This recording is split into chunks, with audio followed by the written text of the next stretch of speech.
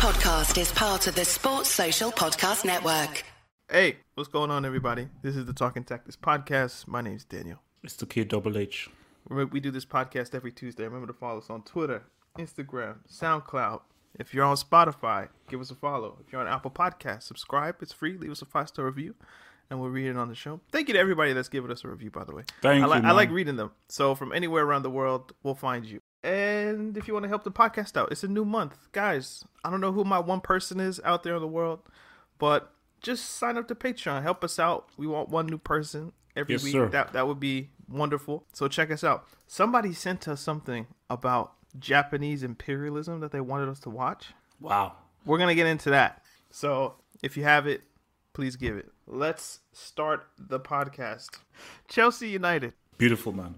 I want to go in on that piece of trash. Yeah, it was. I have written down here just boring. So I didn't enjoy it. There weren't any real standout players. Conte was maybe man of the match, but I try not to say things like that because people think I'm biased now. But other than that, so spot your black. United weren't great, but they didn't need to be. I didn't think, because it's Chelsea who need the 3 points. When you watched that, what did you think about it? What were your observations? Be kind, but be honest. Be kind, but be honest. All right, that was a pile of trash. Complete garbage. It was a garbage match. And my thing is, trying to rack my brains on this to try and think, why was it so bad? It comes to a point of how football has changed, and it may be like a general point, but I think you can look at the Premier League in this. So back late 90s, 2000s. Here we go. You had individuals spread out, and the manager always wasn't the main guy. Yeah, I'm going to give you a general viewpoint, but you, and you, if you can change the game, go ahead and change the game. I'm going to give you freedom to just do what you can to change the course of this game. So there was more chance of individuals perhaps doing something. Right now, with so much tactics involved, and managers evolving as well. Now managers almost becoming superstars. I think the games are very, very much tactical, and you see several players like slaves to, okay, what is the tactic and so forth. Because you look at a game here, this game is screaming for, okay, someone do something. Get the ball, take the ball and do something. But you're saying, okay, safe pass, cross. But beyond that, misplaced pass, mistake, misplaced pass, mistake, ball going up in the air. Safe pass, square pass, safe pass, obvious pass. So as you're watching it, you're like, okay, like what is that we're seeing here? There were no game changers on that pitch. This guy, as an individual in a tight game, he can do something and switch. See, it's a difference from when your team is playing well, you're on top, and everyone looks good, as opposed to, okay, it's a tight game. Someone do something out of the ordinary. Bring something alternative and just try and just like offer a different approach that nobody else on this pitch is offering. Nobody could do that. So all you just saw were two guys cancelling themselves out and didn't really there were no individuals that really had any imagination. The focus for me is Chelsea. United, they didn't have to win. Yeah. West Ham lost. Leicester City lost. A win would be great, but a draw, that's pretty good. So Chelsea, you had to win, because now you draw this. Liverpool won their game. If Liverpool now beats you on Thursday, Liverpool now leapfrog you. Mm-hmm. So for Chelsea, it was all down to you to figure out. It's not down to United to figure out how to win. It's down to you. United are going to be like, we're going to keep it tight to defend, have McTominay and Fred there, and try and pick off. Because basically, United's tactic was clear. Which is what I said in the preview with Red Devil is they were just defend, keep it tight, look for the long ball over the top to Rashford. Because I said to Red Devil that, look, because he was like, wait, why didn't he go for Martial as a striker and put Rashford out wide? I said, I know what Ole is thinking. Rashford is faster than Martial. Martial isn't fast. So what you want is ball over the top for him to run onto that. It's the same tactic every time, man. Like, yeah. and they almost, and like it's almost. I think there was. Yeah, it almost worked. It worked. McTominay, I think he had to do better there. He had, I don't know if it was the 90th minute, but it was somewhere like late in the game. It was 3-on-4, 2-on-4. Or the counter from the free kick. Yeah. Like Rashford and James just used their pace, got into the box, and they probably should have gotten something better from that. That's Ollie's thing. And I don't think that's too different from like what most other clubs do. Like everybody wants fast forward. Then go ahead. Sorry, I cut you. For me, it was down to Chelsea. Because this relates to the Atletico game. That was my point. Yeah, because my thing is Chelsea didn't outplay Atletico. And Chelsea didn't win the game based on how well they played or Tuchel's tactics. They won the game because Giroud scored an overhead kick. So people say, oh my gosh, Chelsea, what a performance. A huge away win against Atletico. Like, no, Atletico were not playing at home. This comes from, even if you've played football at the lowest level or whatsoever, there's the thing I call pitch familiarity. Even if you don't have fans in a stadium, every blade of grass is different. So your brain grows accustomed to a particular pitch more so than other pitches.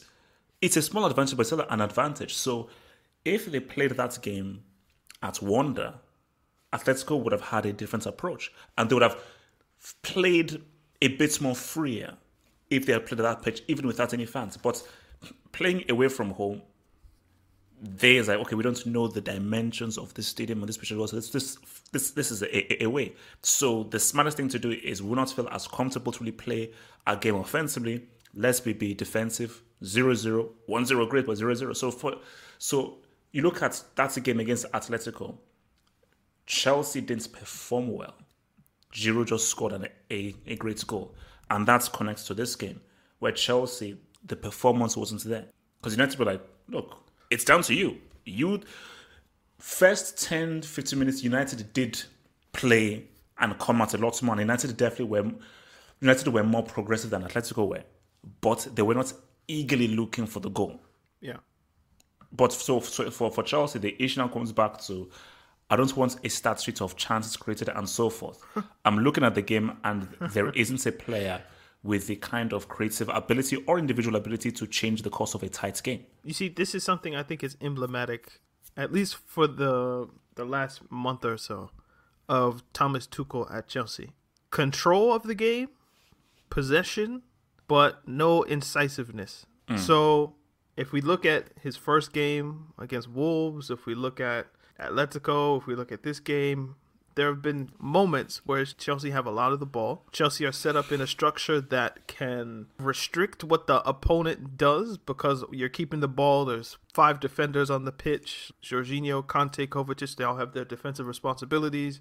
Because you're doing so much to consolidate the game and just bring structure to the team, I think that does take away from the kind of dynamic capabilities that the squad does have. So it puts a lot of pressure on a Mount, a Ziyech, a Werner. If it's a wingback, maybe Alonso or Hudson-Odoi. Like, they have to do something individually brilliant inside of this. It's pragmatism, but not in the kind of, I think Mourinho, Conte. It's like consolidation. Consolidation. It's like consolidation. It's pragmatic in the sense of like how the Dutch are pragmatic, or like how tiki-taka was pragmatic. Yeah. It's like people hear the word pragmatism and they think, okay, like deep block defend, like that's kind of pragmatic football, right? But being pragmatic is just doing what you have to do in order to win or not be hurt.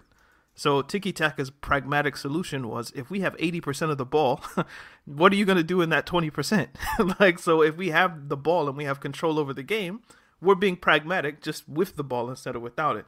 I think Tuchel is kind of stuck in that right now, of just having the ball, having control of the game is the win in and of itself, which is why against Atletico, it should have been 0-0. But Giroud just came up with a brilliant bicycle kick, and there you go. You win the game. In this game, there was no bicycle kick. There was no brilliant individual moment. So the consolidation and the pragmatic solution to playing football at the moment is leading to 0-0 and just kind of generally boring, non-aesthetically pleasing games. Which, if the alternative was Lampard, fine. But it's just, this isn't Chelsea United. Like, it should be more fun, but it wasn't. I think maybe this is like a larger discussion, because I put out a tweet saying that, you know how you get onto people of like, man, how can you just follow a player from club to club? Like, that is anti-football. You should stick with a team. This is the whole Juju Man complex or like FG complex. But my thing is that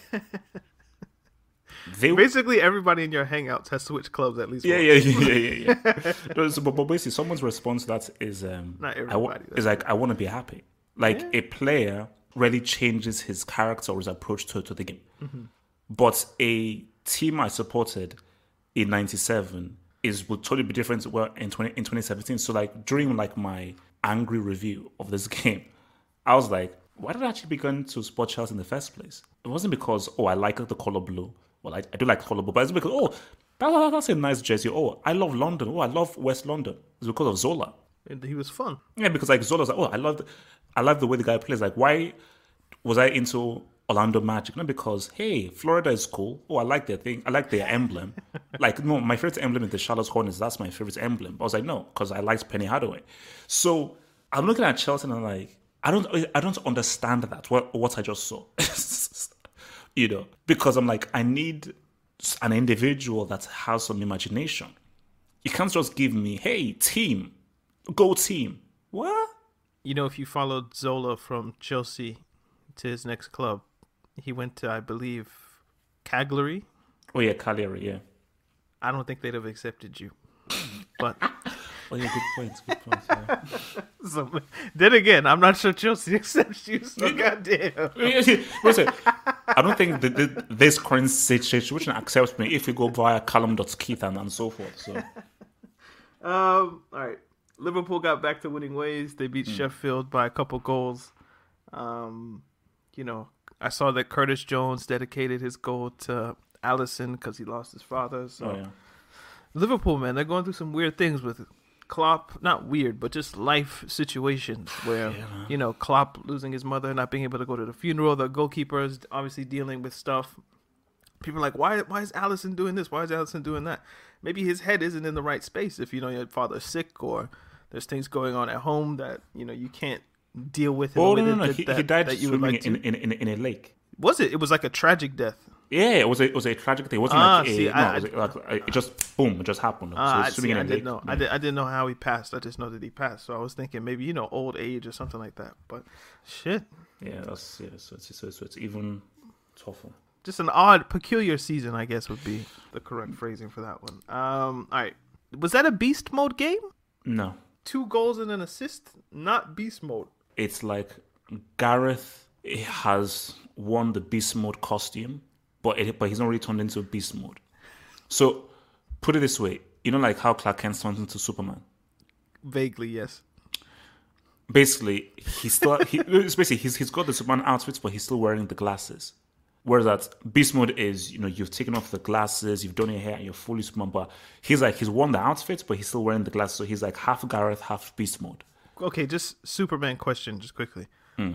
Does Clark Kent need to wear glasses, or is he wearing them to fool people? He's wearing them to fool people. No, so like if he takes off the glasses, he doesn't have blurry vision. It's just there as a disguise. No, it's the disguise because okay. So he doesn't just click his fingers and turn into Superman. He's always Superman, but he's just he's always Superman. Yeah. Okay. No, because basically it's like that's part of his whole disguise. He wears glasses a bit like awkward, nerdy, nerdy and all that kind of stuff. Yeah, it's part of his whole game. Anyway, all right. So I didn't. And also again, quick point. You're from Krypton, but you're Caucasian. Separate, because I said okay. So wait, so this is a different planet, but you're fully white and Caucasian. But there you go. Okay, no. Have they ever gone to Krypton? Are there like different races of people? Or is it just like a planet full of white people that have these superpowers? I'm going via the film and the comics. I think they're mostly all white. In the film, there were all white people there. So, all right. I didn't watch this game, but I did see that Leicester scored first. So I was like, oh no, Arsenal are in trouble again. And then boom, boom, boom. Arsenal scored 3. They win the game 3-1. Do you have any observations about Arsenal, Leicester? What do you think Leicester's top 4 chances are? Because we thought they would do it last season, and then in the last 10, 15 games of the season, they fell away. Do you see something similar happening again? I would want to think that this team is psychologically better place to sort of maintain top four. But I just look at the team and I'm like, how are you here in the first place? Like, no. Come on, man. They have like a really good goal scorer in Vardy, one of the better central midfielders, and Ndidi, decent playmakers in Tielemans and Maddison. Harvey Barnes has been pretty good this season. Harvey Barnes, really? If people are shouting Mason Mount's name, give Harvey Barnes some credit as well. I'm not shouting his name. I'm not shouting Mount's name. So, I didn't say you. I said people. But every time I see them, again, apart from the obvious ones, I'm like, man, this play isn't very good. This play isn't very good. And this guy can hardly control a ball. This guy takes 20 seconds to just trap a ball. I'm like, damn, how did you get these guys playing so well? Schmeichel is obviously like top 10, 8 goalkeepers in the league. So that helps. But I think there are teams that have, I would expect, more quality players around than Leicester City do. So for me, there are good players they have, but I think that Rodgers has done an amazing job. And I think that if you just look at the quality of squads, so forth, are Leicester City top 4? No. So I hear you. So yeah, no. I mean, for me, bro, I have no idea. They could, the way that they lost that game, I'm like, they could just very easily just be a team that starts really well and just tapers away, which is what Liverpool did in that 13-14 season. So, I wonder, do you think maybe that's Rodgers? Is his team start very well, or they get into a particular point and then something happens with him? Something that happens with their training, where they're training too hard, or just the style of play that just it takes the toll on the bodies. He doesn't rotate his squad enough. This is what I break down. I say that once is flash in the pan. 2 is a coincidence. 3 is a pattern. So if it happens again this season, then it's definitely something. So as of right now, we have a coincidence of that time with Liverpool and last season with Leicester City. So, but if it happens back to back, then all right. Arsenal though. Credit to them. You would suspect, here we go again. But they showed something to come back. I mean, obviously they're still 10th, so I don't know what this win exactly means. But, credit to them. Lastly, in England, we have Manchester City. We can't beat this guy. City, man. Is it 20 wins in a row in all competitions or something wild? I think it's 18. Can you not draw? You can't lose? We win in everything. So they beat West Ham 2-1, an expected win. What do you think clicked? The defense has definitely helped a lot. I think because I was watching ESPN this morning and they said the number of goals he has scored is, I think, the lowest, ever in the leagues that he's been in terms of just goals scored from game to game. So I think that maybe Pep reviewed last season and said, we're still going to maintain a thing of keeping tactical passing, moving the ball around, aggressive with the passing, creative with the passing. But I think that we need to sort of be a bit more responsible defensively. That's one thing. Ilkay Gundogan has been huge. Him coming in and just completely taking things to the next level has meant that they've not even been too reliant on having to get a De Bruyne. Sterling struggled a little bit at the beginning of the season. And then when City were not really doing too well, they were like, okay, man. As soon as Sterling has now been able to now score goals, be influential, boom. Sterling is very important for this team. And I think that Sterling has to go down as perhaps one of Pep's greatest ever pet projects. What player has improved that much under Pep? Good question. I don't think there is one. That is where it is a clear evidence of a coach's influence, because I know what this guy was at Liverpool and I know what this guy is now. And it's a totally different player. I just think at the beginning of the season, there was just I don't know, maybe a lack of confidence perhaps after what happened in the Champions League. So now that he's kind of forgotten, or that's far away enough to where it's water under the bridge. Here we go. Why was this guy arrested? So basically, there's a thing called Barca-gate. I understand Watergate was the original gate, but I hate that everything has a gate after it. Come up with a different name, okay? So there's Pizzagate, Spygate, Watergate, Daniel Gate, Have Hope Gate. Stop with the gates. Not everything is a gate. This was to do with a company hired by Barcelona and Bartomeu. Ooh, That's where spicy. apparently, that's the key thing that we're linked with a smear campaign against current players, former players, and former individuals linked into Barcelona to sort of like change the narrative to perhaps suit Bartomeu in the wake of high wages, high salaries, and Barca sort of being in debt. So from Bartomeu's point of view, like they cut ties with this company and say, okay, no, look, man, it's not about us and so forth. So their argument is they acted independently. So i3 is the name of the company that these guys hired, and they pretty much were sort of involved in this smear Allegedly? campaign. Or is this like facts? Let's just say allegedly for now, just to be safe. Because again, they say so. Barca strongly denied the allegation and rescinded their contract with i3 Ventures, the company behind the social media accounts. So i3, I think, are perhaps the company responsible for the social media accounts, Gotcha. and perhaps they then sort of launched this campaign to sort of smear them. Here's my thing: I hire a company. I hired you. That's the first thing. You have a job description. I would assume that this job description doesn't include a smear campaign. So a smear campaign is, you can view this in two ways of a smear campaign, that either defends Bartomeu or goes against Bartomeu. That defends Bartomeu, you just say, hey, we need to protect our boss and make our boss look good. So we're not going to take a massive leap beyond our job description. We're going to do this smear campaign in order to protect our boss. Yeah, the initiative. But what I personally believe, and which doesn't support Bartomeu, is why would you do that if it's not part of a job description? The only way you would do that is if you were told to by your boss, but told to in a way where your boss, nothing can be traced back to him. So he can easily deny things. So it's sort of deniability. Yes, basically, it's my word against your word. And what does that remind us of? Messi and Bartomeu.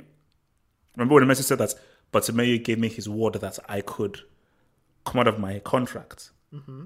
And Bartomeu said, oh, no, you were mistaken. And Messi claims that Bartomeu pretty much lied and went back on his word. And we had the whole thing go like, well, Messi, you may be right, but this is why people have contracts.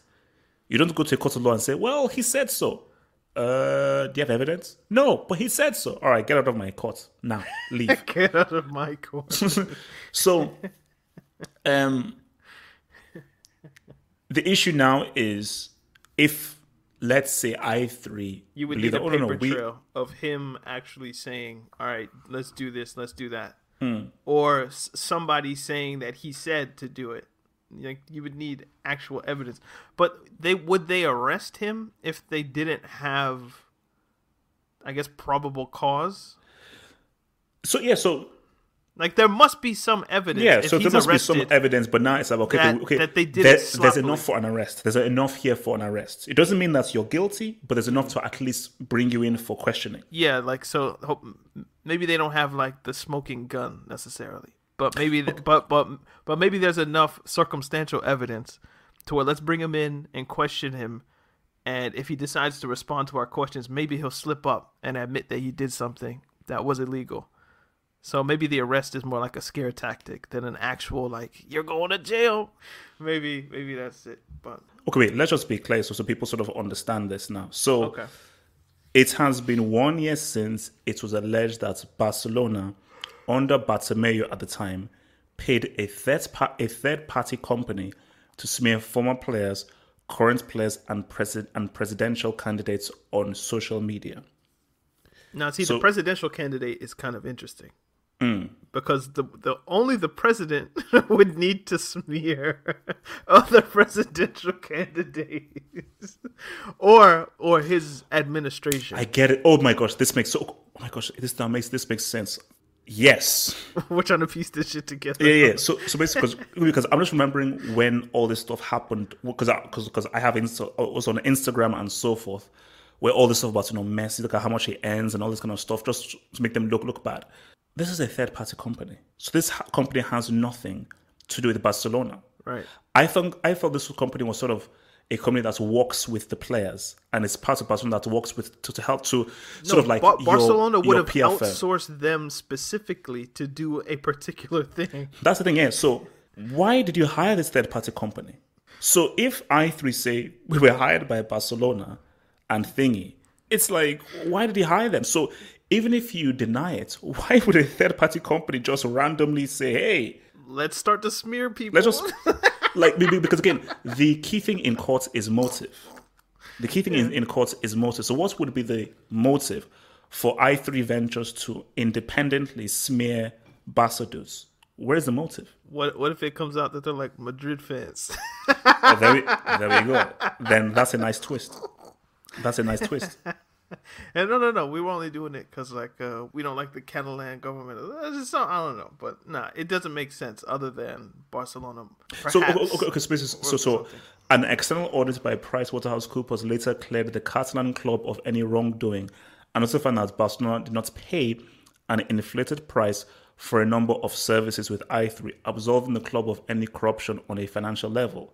However, police continue to look into the case, having opened their own investigation last year. So see, my thing is that innocent until proven guilty, because we live in a cancel culture world of guilty until proven even more guilty. So we need to get back to the good old innocent until proven guilty. It's like, look, I kind of like guilty until proven innocent. I think that's more interesting, but I understand the legal ramifications of that are not cool. No, look, but he deserves his day in court and for his side to be ahead. They beat Sevilla. Dembele scored. I saw Messi got a goal. So did you see what the guy tried to do with to Messi? Where a guy tried to grab him. So basically, a guy tried to foul him, and he couldn't even foul him. So he tried to basically like grab him by both hands and everything, but he couldn't do so. He couldn't get him. Low center of gravity, man. Atletico Madrid, they won. They beat Villarreal 2-0. We delayed the podcast because we were curious what would happen with the Madrid score. Vinicius scored quite late on, so we wanted to make sure that we knew what was going to happen in that game. So they drew with Sociedad. Real Madrid 1-1. I'll assume the reaction that you just did is fresh in your head. So what were your comments regarding Real Madrid against Sociedad? Vinicius, he makes mistakes. He can be frustrating and so forth. Dude scores a lot of important goals. So you say to yourselves that, is this a guy you want to completely disregard? Or is this a guy that you need to keep and help? But here's Real Madrid's dilemma. Zidane is great with ready-made players. He's not a coach.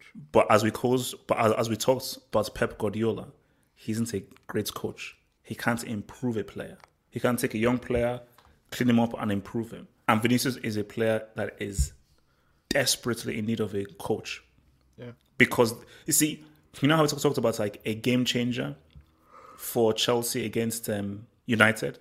Vinicius is the kind of guy where, okay, I'm going to try and do something. I may lose the ball, it may go off, but I'm going to try something.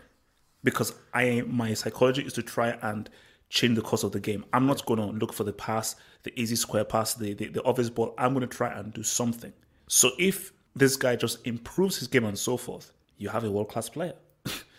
Because he has the psychology. He's already shown that he can score key goals, big goals, and do stuff in key games and so forth. But he just needs to just improve his football fundamentals. You know, decision-making, touch, balance, and so forth, concentration, and then boom. Look, they didn't have Benzema, they didn't have Ramos, they didn't have Hazard, missing some key players. There was a Spanish fruit seller called Hugo Duro. That was in that team. That's deep, bro. That's deep. Hugo Duro. That's his name. That's his name. He's a fruit seller. Duro in Spanish is hard. So his name is Hugh Hard. And do you know why that's funny? I was again ESPN FC. What's his name? The Italian guy. Gab Marcotti. Yeah. Because Gab Marcotti said that, you know, like Real Madrid have guys like Hugo Duro who sounds like he should be working in an adult film.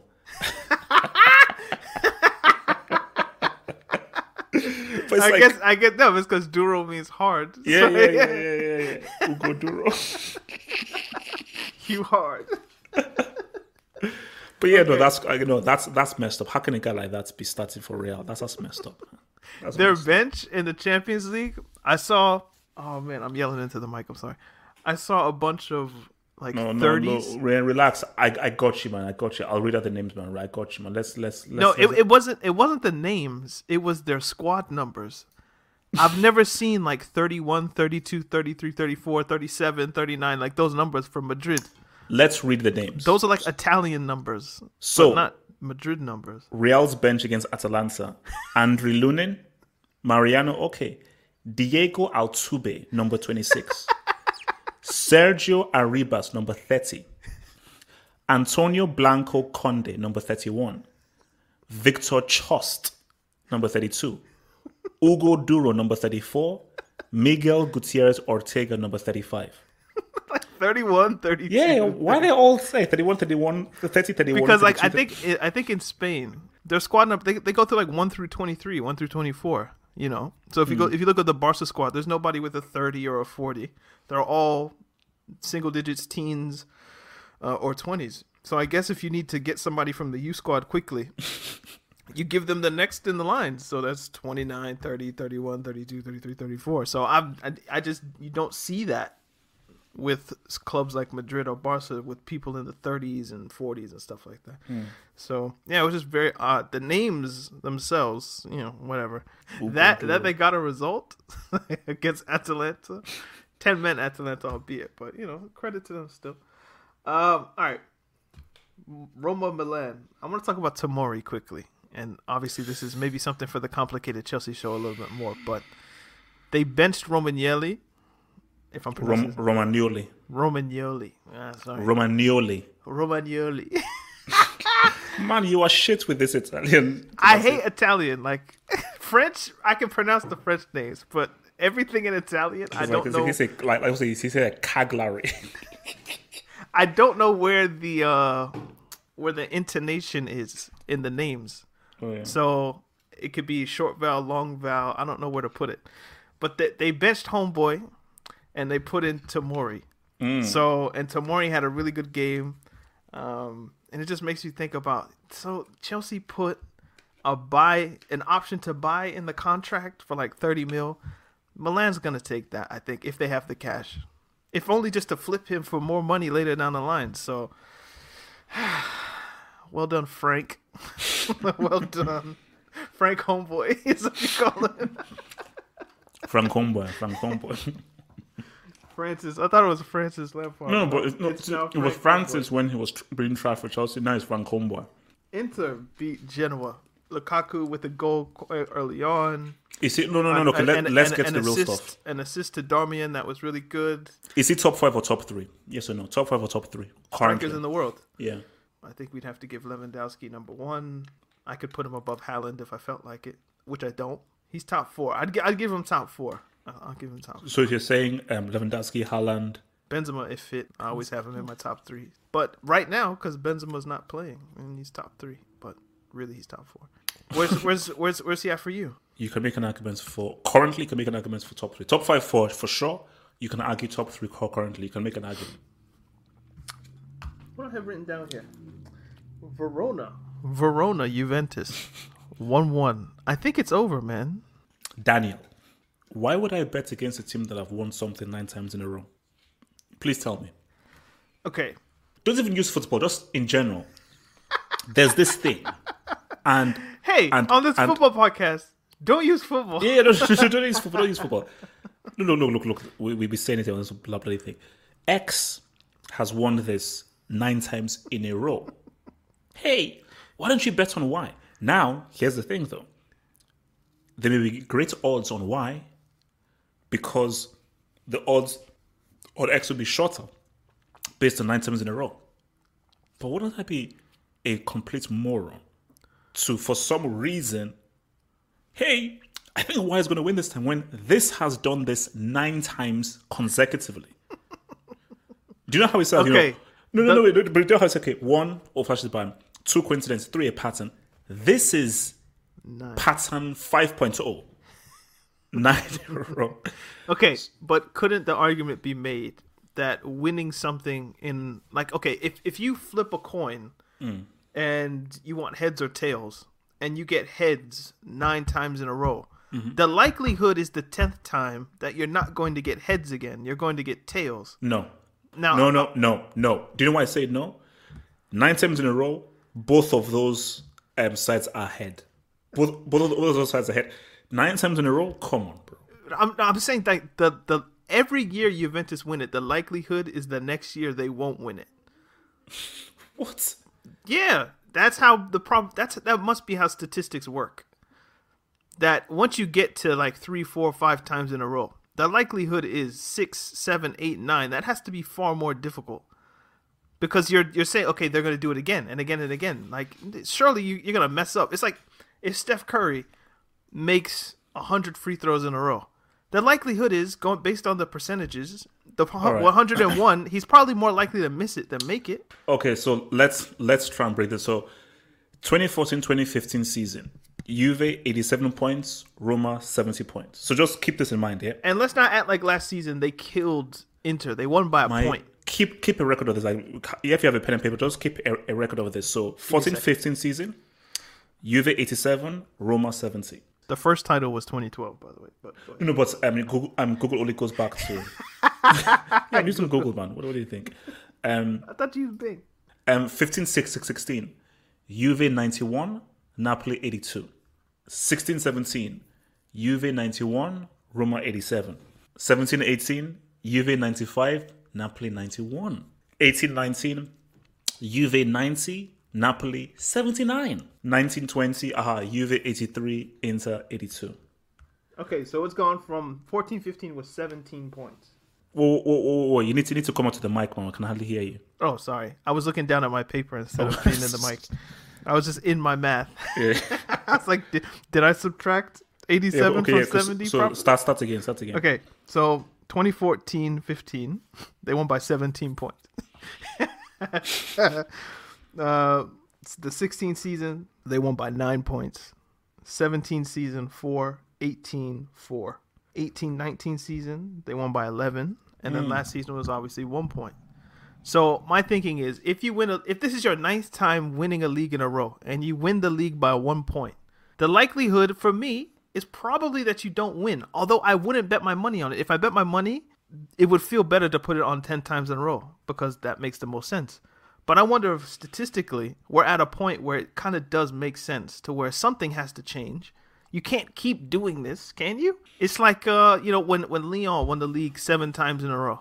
The 8th time, you would have said, nah, of course they're going to win it 8 times in a row. But it's 8. That's a lot. So I feel like we're probably at that point where, yeah, it does need to change. And maybe they'll lose this one, then they'll spend a bunch of money, and then they'll win, 12 or 13 or 14 or 15. But we're probably at a point where there's like, yeah, something has to...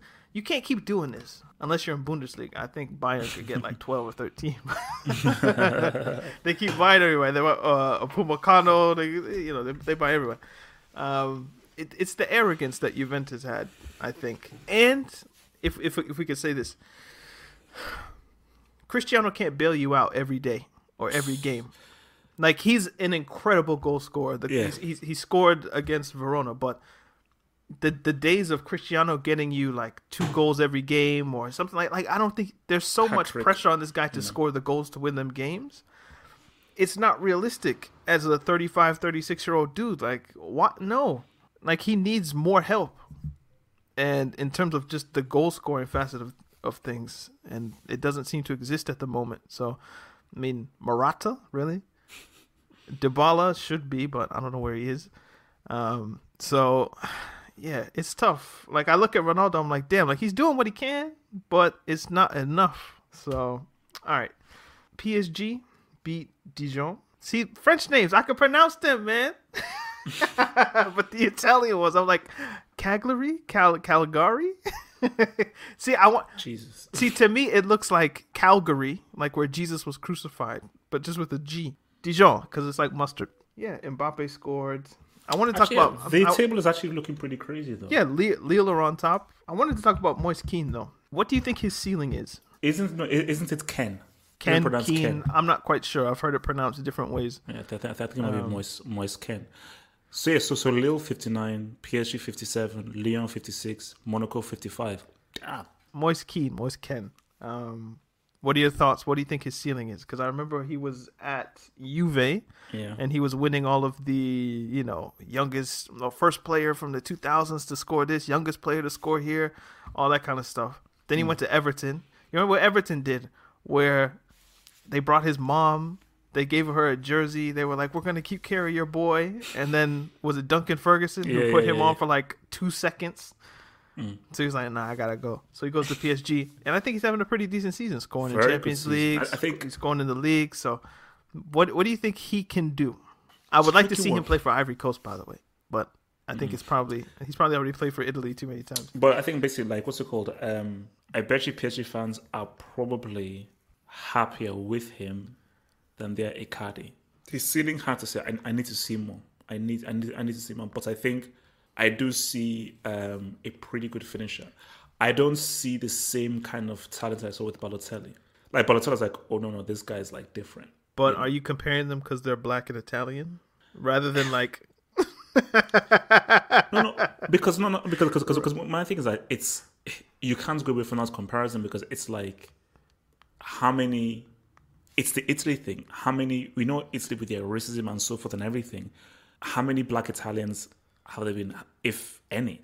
The only one I remember before Balotelli was Liverani, who used to play for Fiorentina, and I think he might be even been mixed race. With Balotelli, like, it was huge, because I thought, man, Euro 2012, man, it's Italy's like main player going to be like a black striker. So he gassed us, man, with the was it the England game? No, Germany. Yeah. Oh man, that was great. Those two goals are mad, man. We thought this was gonna be the next guy, man. Yeah. No. Nope. I think on my skin, I just think, you see, for me, I don't think he can be the kind of striker Haaland is. I think Haaland will be the better striker than him. He's more prolific, Who, Haaland? Yeah. Yeah. But again, the league you play in, if you put Keane in a Dortmund team, I don't think he's like 44 goals in 44 games or whatever it is, but he's probably like, a solid 25 in 40, because I think he's in double digits in Ligue 1. I know that already. And he scored at least 3 or 4 goals in Champions League. So he's probably somewhere around 15, 20 goals in the season. I'm not sure what he's done in the domestic cups for PSG, but yeah, he's got to be at least 1 and 2. And to do that, no, and also he's a good footballer, and he's on loan, so he's still. I don't know where I'm gonna be. All right, I have Champions League written down here. Do you want to just single out a couple games from the Champions League that happened last week? No. So to put it, I saw you had I tried to listen to it. I couldn't. I apologize. It was like a 40-minute debate on whether it was a foul, a red card. Oh, yeah. Like, okay. Wait. Maybe let me bring up the image. Let me bring up the image. Wait. Can that defender reach Mendy in time? It's the right decision. Oh, no. I think it is the right decision. Basically, people just hate Zidane. People just hate Real Madrid. So people want a reason to say that Perez paid the referee. But if you put your bias and your hatred for Zidane aside, this was a red card. What has Zidane done to be hated? I just think that the 3 seals rubbed people the wrong way. What did he do to you? No, he didn't rub it in anybody's face. Like, it rubbed people the wrong way. But no, we can clearly see on this image that the referee has a very good view of what's happening. Mm-hmm. The linesman is obviously somewhere beyond where Real Madrid's, right back or right winger is. So, look, it's a foul. He came from behind. It's a red card. The Atalanta defender can't get there before he shoots. Mm-mm. If he does, he's like supersonic speed, which doesn't exist. So he's going to shoot and or square it to the guy up there for a tap in. So it's a goal scoring opportunity. You took him out. It's a foul. Because it's a foul, it's a red card. What's the debate for 50 minutes? No, but honestly, there is an argument for it not to be. Because you can just say that he isn't the last defender. Now look, I didn't want it to be a red card. I think when it happened, I was like, I wish referees just took into account the game a bit more. Like, I would have liked him to make the wrong decision and gave him a yellow card just to save the tie.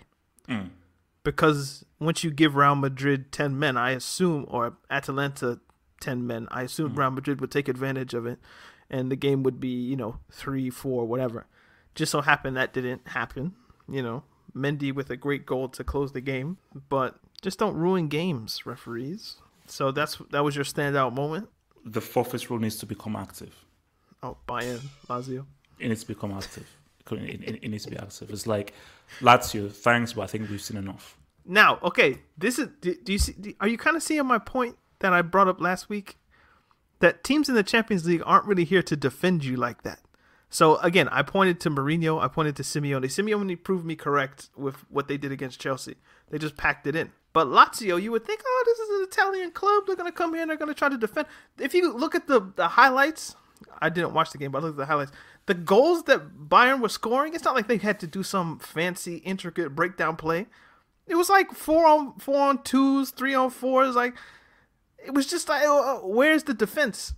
And that's kind of why the Champions League is fun to watch, because they're generally open, unless you just have people who are, in quotes, anti-football, who just, you're going to break us down. We're putting 12 people behind the ball. It's not even legal, but we'll do it. So, yeah, that was my Haaland point from last week. I was glad that Bayern, or Lazio, it's kind of proved me right, because I was like, you know what?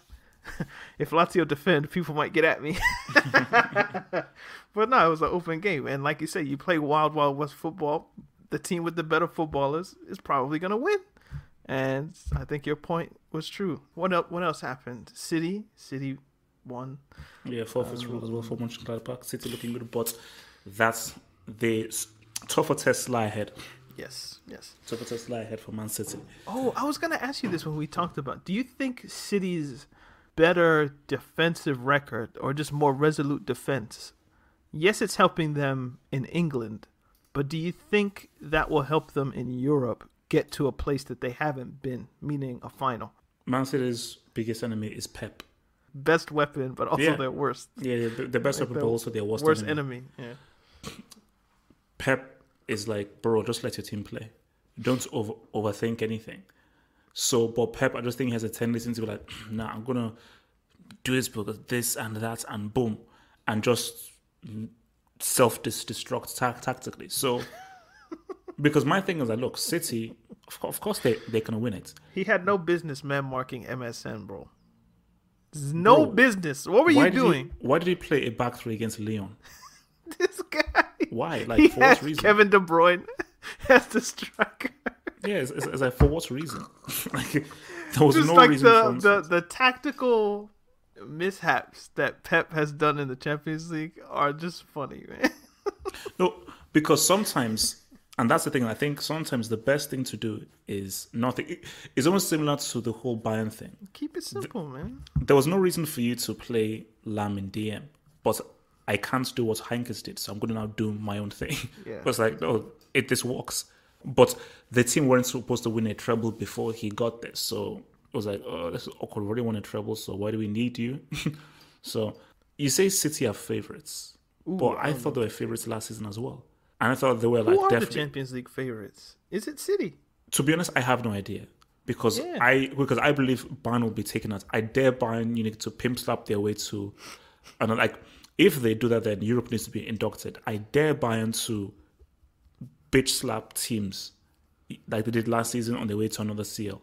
So Bayern are going to get beaten, probably in the semi or a final. Yeah, I don't know if there's a clear favorite. No, there isn't. I think it's kind of parity with like the top teams. No, like, because I think especially things have changed. Like, you feared Barcelona. Yeah. Javi, you're like, okay, please, let's not get these freaking dudes, man.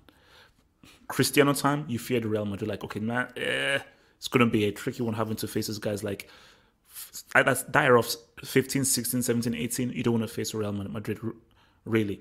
Like, back in the 2000s, 90s, you don't want to face AC Milan. You don't want to face AC Milan. Let's take some questions.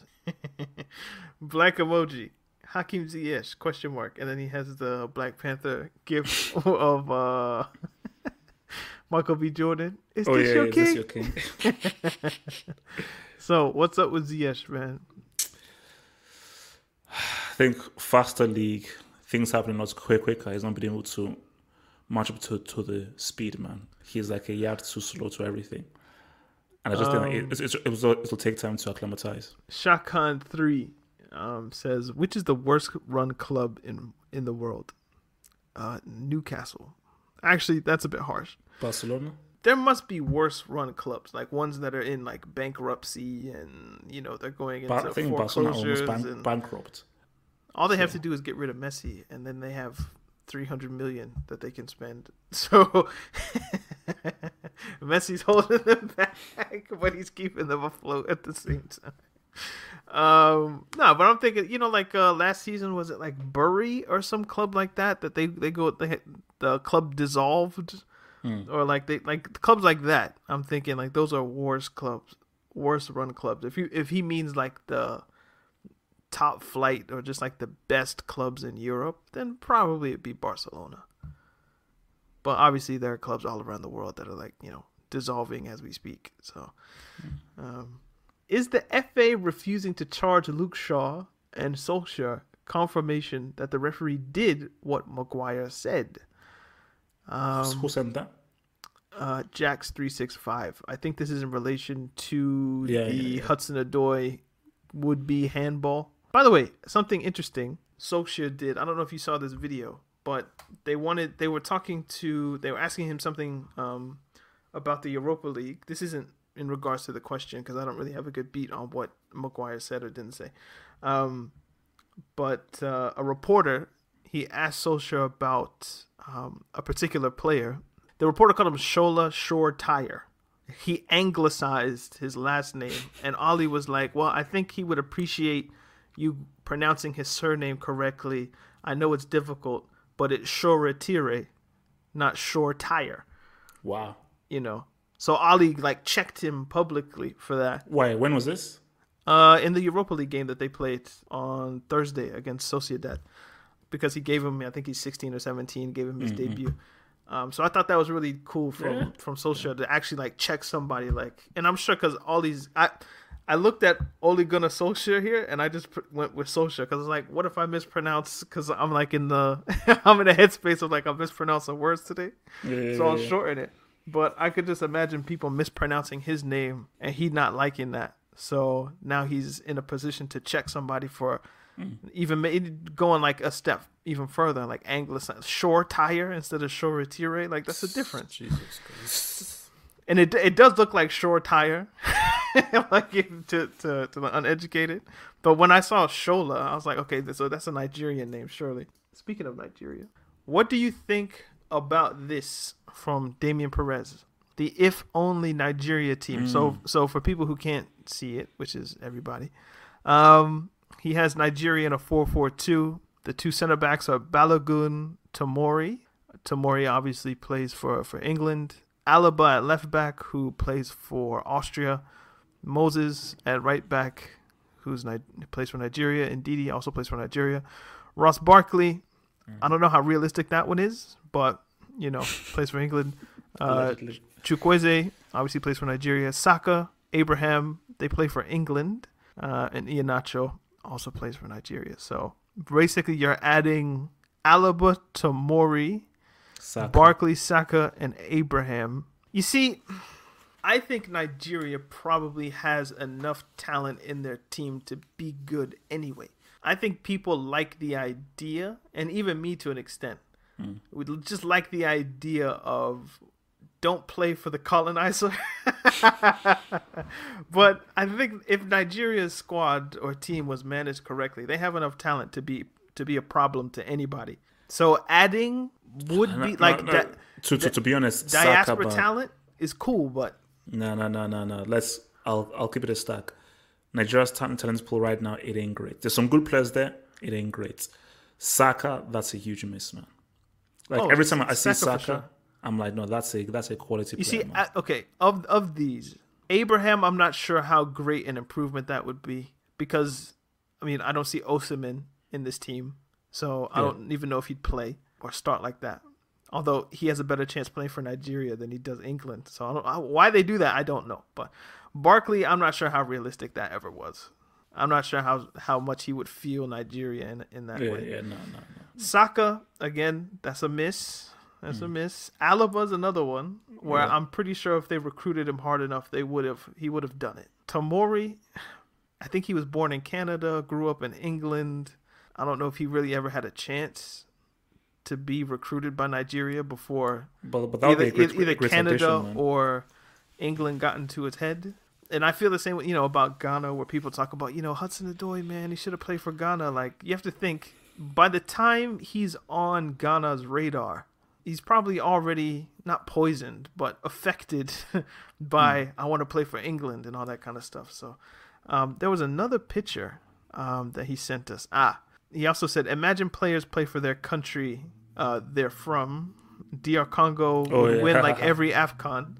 So this is like an if-only DR Congo team with Mandanda in goal, Matuidi left back, Mbemba and Twanzebe, the center-back partnership, Wan-Bissaka at right back, Nzonzi as the DM, Ndombele, Tielemans as the two central midfielders, and Kunu as kind of the number 10, and Bakambu, who's formerly of Villarreal, I think, who now plays in China, and Romelu Lukaku. Wow. As a striker. You can also add my boy Mishi in the team. That's some talent. And then, Balassi would be in that team. So are these guys all DR Congo or because no, there are two Congos? Oh, no, this is DR Congo. This is the big Congo. This is Congo Kinshasa, not Brazzaville. There's no excuse for them not to be good at everything. They're so big. There's so many people. Imagine a team with Lukaku and Ndombele, Wan-Bissaka, Mandanda as the goalkeeper. You don't even play for France, bro. They play Lloris ahead of you. Like, why? Okay, how many appearances do you think Mandanda has for France? I'm going to say he has like at least 30. 34 appearances. On the bench, he's been on the bench probably 200 times. And I think, wasn't he born he might have been born in Congo. Yeah, he was born in Kinshasa. Zaire. Wasn't even Congo. All right. Yeah, man. It's always fun to think about that kind of stuff. And I do have a slight issue with, if you're going to play for anybody, just don't play for Belgium. Tielemans, Lukaku, Batshuayi. Come on, guys. Do your Googles. Why does Daniel think strikers from Gowan69 aren't judged by assists when a big part of the claim Drogba has to bring a top 10 Premier League striker of all time is that he had over 50 of them? I don't think strikers are judged on assists. I think they're judged on goals. I think the players who are judged on assists are playmakers. I'm not saying you can't add assists into your formula if you feel like doing that, but I don't think it's some weighty factor that should decide whether or not Drogba is better than XYZ striker you wanna put. Like, let's talk about the goals. Let's talk about the systems that they played in. Let's talk about their technical ability. Let's talk about how they played in a two-man system, a lone striker system. Like, let's do that. But strikers ultimately are always going to be judged by the goals that they score. I wouldn't judge Mesut Ozil based on the goals he scored. If I wanted a statistic to judge Ozil or De Bruyne or something like that, I'm picking assists are even a funny thing to look at because you could pass it. Somebody assisted Diego Maradona for the 86 World Cup goal, right? I don't know who passed it to him, but perhaps somebody did. He got an assist for that, but Maradona just decided to dribble through the whole team. So, like, what did he really do? But somebody got an assist, or in theory, there was an assist for that. When Messi scored against, was it Getafe? Like 2008, whenever that would have been. Somebody got an assist for that. What did they really do? So assists are a bit of a tricky statistic. Not every assist is really like an assist. It's not like, Pirlo to Grosso or something like that, which is like, oh my God, like how did you see that through ball in the... It's like having a square pass to someone and the guy dribbles past five guys. How do I take that assist? Right, and we've had that conversation on the podcast before, but if I'm going to use assists to judge anybody, I'll do it for playmakers. But if your job is to score goals like a striker's is, then I'm not really concerned with how many assists you get. Like, how many times do you put the ball in the back of the net? Because that's why you're paid. Although Drogba having 50 assists, I will use that. if the chips are down. Drogba has 50 assists, right? For the Champions League, where teams can't travel to each other's grounds, should away goals rules still count? And should other arrangements be made, like playing both legs on neutral grounds? Feels unfair to lose home advantage without making it up somehow for teams like Atletico, Leipzig, etc. Yeah, I think this Champions League and Europa League campaign is a complete sham. Like, it's a fraudulent on just about every level. Like, you can't have... I think... Who did Arsenal play in the Europa League? Benfica. They played a home game in Italy. Arsenal did, or Benfica did. And then Arsenal played a home game in Greece. So you have teams that play in Portugal and England playing home games in Italy and Greece, and the away goals rules counts equally? Like, that's nonsense. Like, who are you trying to fool? Nah, stop trying to do that. Like, UEFA are trying to pull a fast one here. How can Chelsea play an away game against a team who plays in Madrid in Bucharest? That's Romania. Like, I don't know what teams are in Romania, so forgive me, all of our listeners that are Romanian. I don't know what's going on there. Yes, Bucharest is one of them. Stoia Bucharest. Okay, I remember. Do they have a Champions League? They might, They might. Back in the days, the Eastern European teams were out there winning. But nah, I think it's trash. I think Atletico should protest. We're not going to Stamford Bridge. You're gonna have to find a new venue. I don't think Sociedad should have been able to play at Old Trafford. I think they should have said, "No, we want a neutral venue." Manchester United scored away goals against a Spanish team at Juventus Stadium. Am I dumb? Whoever wins this one has a bigger asterisk than the last one, because at least the last one everybody got their home leg, they got their away leg, and then they went to a neutral place in Lisbon, and everybody just played their games. Or I think that I think Europa was in Germany somewhere, wherever it was. This one, the way that they're just trying to piece everything together and make some Frankenstein tournament, like, I can't agree with that, man. I mean, no, look, as I said again, look, I mean, it's for United and Chelsea, like, I mean, it's just the whole COVID thing. Like, we are happy to come to your place, but your country has just denied us entry because of COVID. The British government has so failed in their response with it that it makes sense that we don't want our citizens going to a place where COVID hasn't been taken that seriously. But still, though, that's still... The teams are saying, we are happy to come, but you're denying us entry. Whatever our government has done, that's on them. But you were denying us entry to come to your stadium to come and play. So it's not on us. It's on you and your government. It's down to UEFA to be like, hey, the fairest thing is you both play on neutral grounds. So, but yeah, I think away goal rules should be scrapped for this season, just to make it fair. But they're not going to do that. They're just going to try to Jedi mind trick us. Hey, it's an away goal. Like, oh, it's an away goal. Like, no, it's not. Like, I'm not stupid. You can follow us on Twitter at Talking Tactics, Instagram Talking Tactics, SoundCloud at Talking Tactics. Follow us on Spotify. Follow us on Apple Podcasts. If you want to become a Patreon, it's a new month. You have access to all the podcasts that we did. Check us out. Have Hope. Where can people find you on the internet? What's the website again? HaveHopeFootballHotman.com, man. Hit me up, baby. It's a good website. You guys should check it out. It has fancy font. Oh, thank you. This is the Talking Tactics podcast. Sometimes funny, sometimes serious. Always football, man. Indeed. We'll see you guys next week. Peace. Peace, man.